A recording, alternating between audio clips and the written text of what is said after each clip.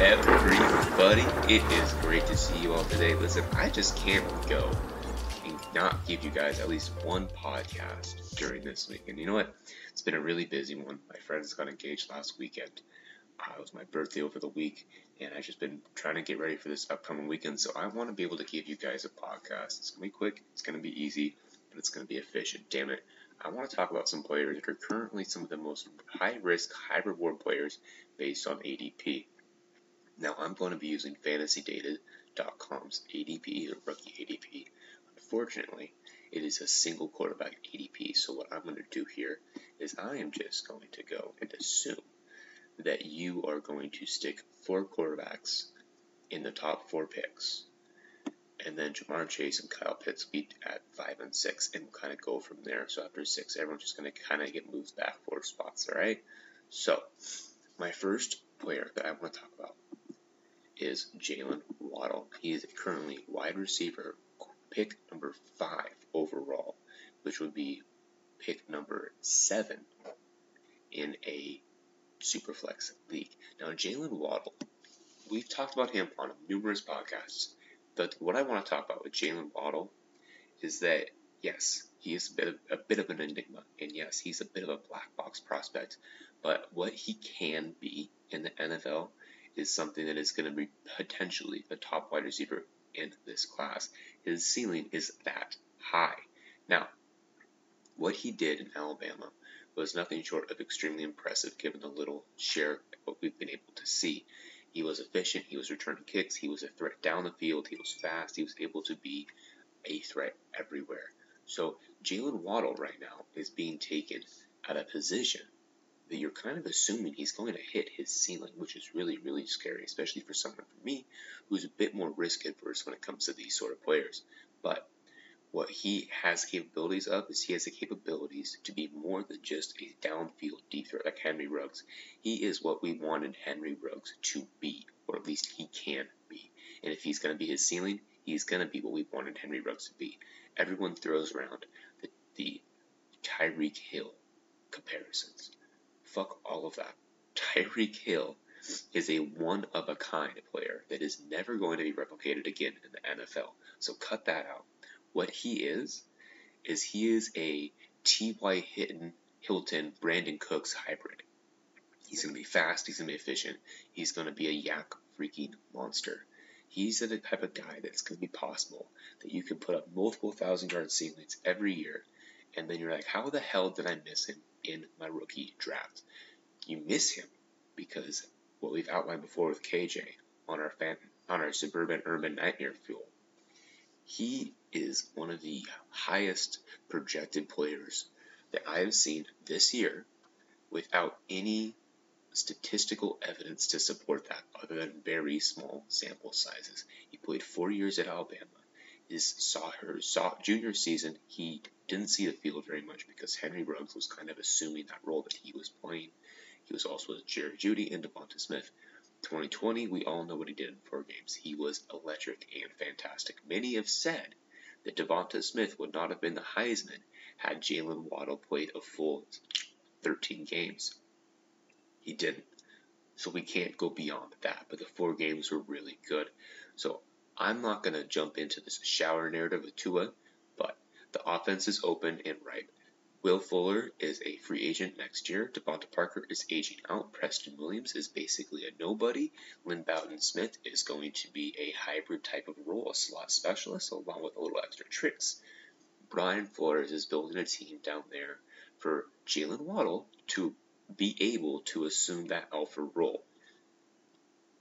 If I had to give you my best advice, I'd say taking Jalen Waddle pick 7 to 10 is a little too rich for my blood. However, I do not think you're ever going to be able to see him slip past the 10th pick in the first round. So if you want Jalen Waddle, you need to be in that range.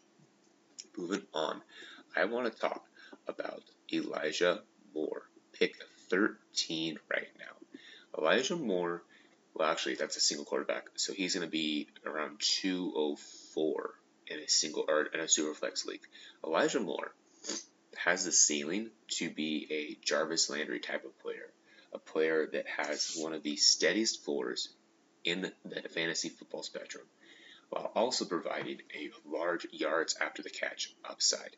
He is a type of individual that I am seeing that has been able to absolutely and completely outperform what we're expecting of him. Everyone sees Elijah Mitchell as a small 5'9", 180-ish pound type of guy, but he is simply more than that.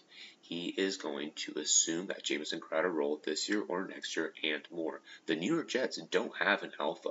I'm sorry, Corey Davis is never, will never, won't ever be an alpha. He may be a 1B. He'll never be a 1A. Denzel Mims, the jury is still out on. It's not an indictment on Denzel Mims. It's not his fault that he somehow tore or he didn't tear, but he sprained both of his hamstrings. But he did, so he never got a chance to assert himself in that offense. There's a new coach, there's a new quarterback, and the wide receiver room is wide freaking open. Elijah Moore has all the opportunity in the world, especially this year, because Jamison Crowder is a primary cap casualty for the New York Jets. I believe they can get away from him with a dead cap hit under $2 million. If that happens, Elijah Moore is going to skyrocket in drafts, and now is the time to get him early. The secret's already a little out, and I was a little lower on Elijah Moore, and so let me tell you why I'm a lot higher on him now. I liked what he was being able to give. I think he's more than just a slot guy. I think he also offers outside Z sort of a role in the offense, and he's a great player at in the YAC department. But what really sold me on Elijah Moore and made me sort of double take how I'm evaluating him in the pre-draft process was how much A.J. Brown and DK Metcalf gravitated towards him. And it's beyond just a teammate sort of spectrum, a friend spectrum. I think, personally, when great athletes recognize another great athlete, they take them under their wing to mentor them, to watch them through, to ensure that they are able to reach their highest of ceilings. And that's exactly what A.J. Brown and DK Metcalf have done. That brotherhood is strong, and it's beyond that. They've just been removed for over a year and a half now. Elijah Moore is a special guy, and I think where you're able to get him right now, he is an absolute steal. He is in that enigma of a tier in the wide receiver between 2 and wide receiver 6, where it's just kind of pick your best guy or trade to the back and see who's left. Elijah Moore is one of those guys that I think you should absolutely go up and get.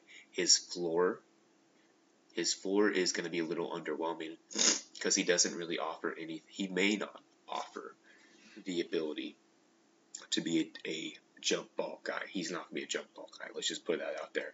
So if we're talking strictly for Elijah Moore, is going to be a glorified slot player who isn't going to be able to get as much yak, who isn't going to get the volume needed to be an elite slot player. So he's going to be a flex player at best, and that's what you're going to have to deal with when you're evaluating Elijah Moore, is trying to weigh his upside with the fact that he just may not be anything more than an 8 to 10 point weekly producer on the fantasy point spectrum, which will probably put around that wide receiver 32 year in, year out, because the likelihood he's going to get a touchdown boost is extremely unlikely, especially since we're talking floor. It means that his yards after the catch abilities are going to be hindered in the NFL level. Next, we have what is currently taking the fantasy world by storm. Listen, what's going on with these two running backs, Michael Carter and Trey Sermon, it is a circus of roulette in fantasy owners, just who can talk themselves into which storyline they like the most. I've seen Michael Carter go 110 in a Superflex league. I've seen Trey Sermon go 110 in Superflex league. That is their ceiling of draft ADP. I've seen Trey Sermon go all the way to 207, but that was a while ago. So what you're seeing with Trey Sermon and Michael Carter, they're going to be in that low end first, high end second round draft picks. The thing is, I'm just going to do both of them because I'm not going to choose. I don't want it. Trey Sermon's ceiling is we know what Trey Sermon's ceiling is. Me and Rod briefly talked about it, what it can be on Elijah Mitchell's episode. He's with a Kyle Shanahan system, so they are prioritizing the run, and they have a offense that is set up to be successful as a running back. So with Trey Sermon being able to do that, his ceiling is going to be a top 15 running back for the next 3 to 4 years. He's just going to have that ability and be able to consistently produce that at high levels. His floor is a little scary. His floor is Joe Williams-esque. The San Francisco 49ers don't necessarily respect any singular running back. They're just going to play who they need to play to win. Trey Sermon gets lost in the shuffle. Trey Sermon is injured again because it's not out of the question for San Francisco running backs, specifically teams that run the outside zone run scheme. Running backs are just more likely to have injuries in that scheme. So Trey Sermon already come in a little banged up throughout his college career, come to a scheme that isn't necessarily the best for running back health. It makes you a little nervous that Trey Sermon's floor could be quite scary. He could kind of be what we're seeing the last 2 to 3 years. A player that gets 8 games, that does good for those 8 games, but then for the rest doesn't actually produce anything else. So, when valuing Trey Sermon, you have to understand that while we're all being sold this bag of goods that he's going to be the running back one next year or this year, but stop it. Raheem Mostert is going to be the starting running back week 1. Trey Sermon is only getting his shot if he gets injured, which, as we just outlined, is entirely possible. So, Trey Sermon, more likely than not, is going to be a wannabe running back 1 out of this class, but there's always a possibility for him to rise. Now, Michael Carter is in the exact same position as Trey Sermon, just extraordinarily different. Michael Carter doesn't have the draft capital that Trey Sermon does, but he has the opportunity on the team that Trey Sermon doesn't. Michael Carter's current competition is a journeyman in Tevin Coleman, a 6th round draft pick in Michael Pirine, and then T.Y. Johnson. So Michael Carter's path to the running back 1 role is as easy as Mike Davis's path in Atlanta. It's practically booked by week 4 of the NFL. Michael Carter, his ceiling on the Jets is what they wanted Le'Veon Bell to be. A pass catcher, a runner, a player that is able to be on the field all 3 downs and consistently produce where they need him to be. Michael Carter probably is never going to be a running back 1 even at his ceiling, but he will be a very capable running back 2. I think that's extraordinarily unlikely, just for the record, if we're talking strictly ceiling here. I don't think that's something that will happen or can happen. His floor is scary, right? His floor is that Tevin Coleman somehow reignites his life as a Jets. But Michael Pirine steals all of the goal line carries. So now it's Michael Carter, who's basically a glorified satellite back on the Jets offense. And next year, Tevin Coleman, I believe, is gone.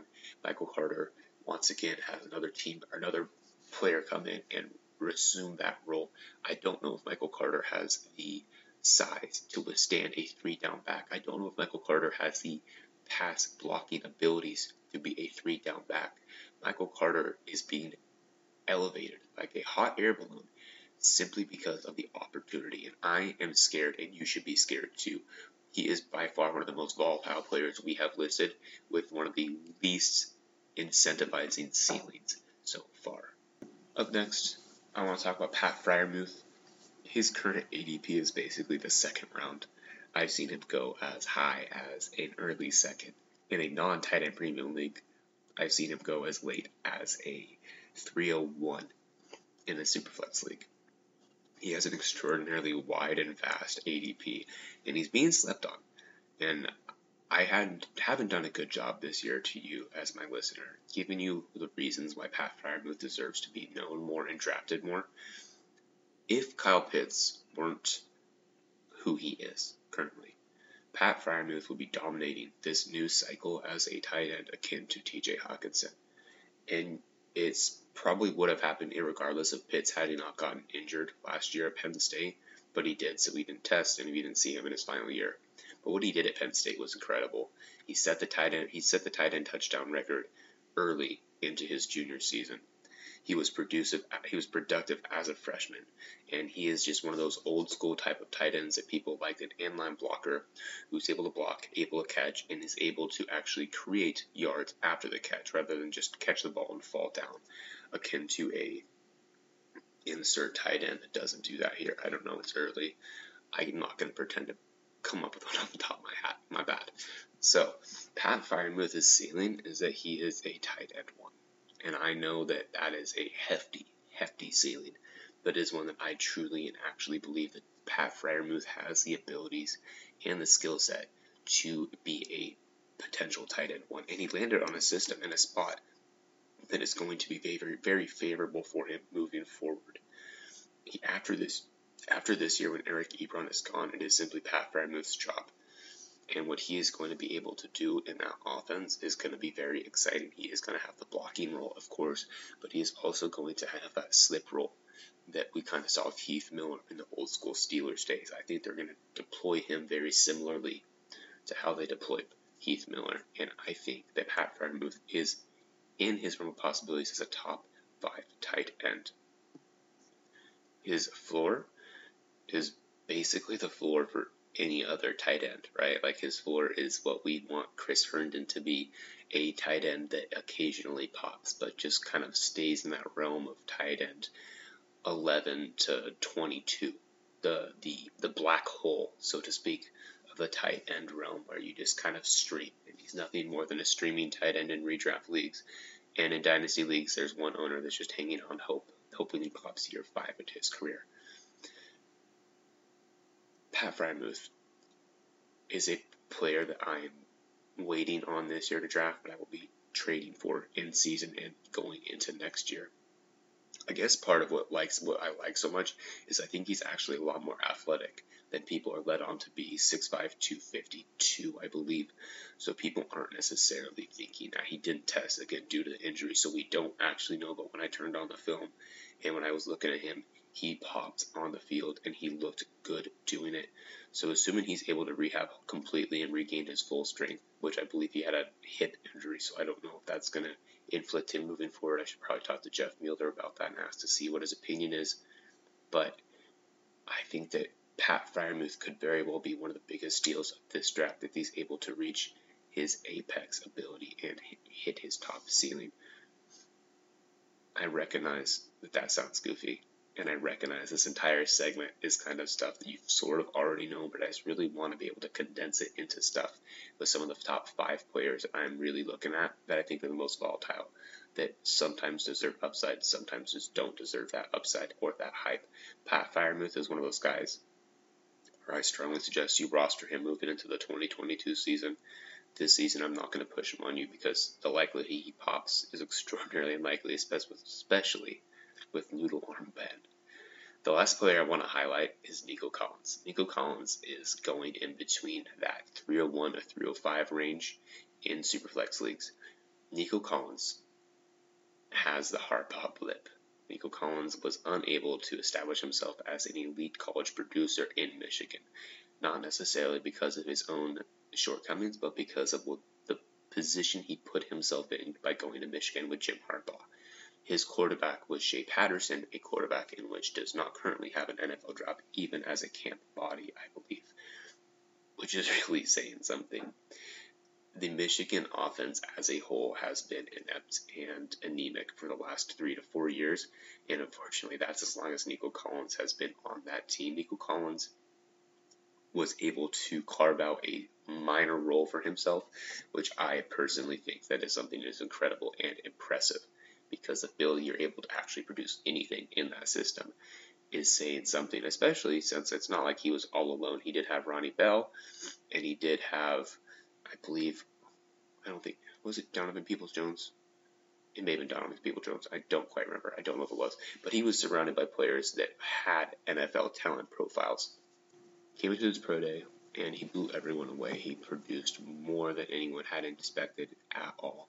He ran well, he tested well, he was more bursty, more athletic, more fast than anyone had initially intended, especially at his size. And he kind of gave this class what it needed, which is a heavy, taller wide receiver, just one that wasn't getting touted because, again, his college production wasn't great. At the Senior Bowl, he was consistently dominating in the air. He was winning one-on-one balls, he was making good catches, he was using his hands. He wasn't necessarily creating a lot of separation, but he got off the line really quickly and he was able to beat the press. So, he finds himself in the Houston Texans. Now, I'm going to do a 1-year ceiling floor and then a career ceiling floor. So, his 1-year ceiling floor is that Deshaun Watson somehow actually plays this year as a Texan, which we're just going to pretend that's a reality. And Nico Collins is going to be absolutely peppered as a 2 behind Brandin Cooks. His game is completely different from Brandin Cooks. So Nico Collins is going to just get destroyed with targets. Probably see him upwards of 90 plus. Probably get at least 8 to 12 targets in the red zone.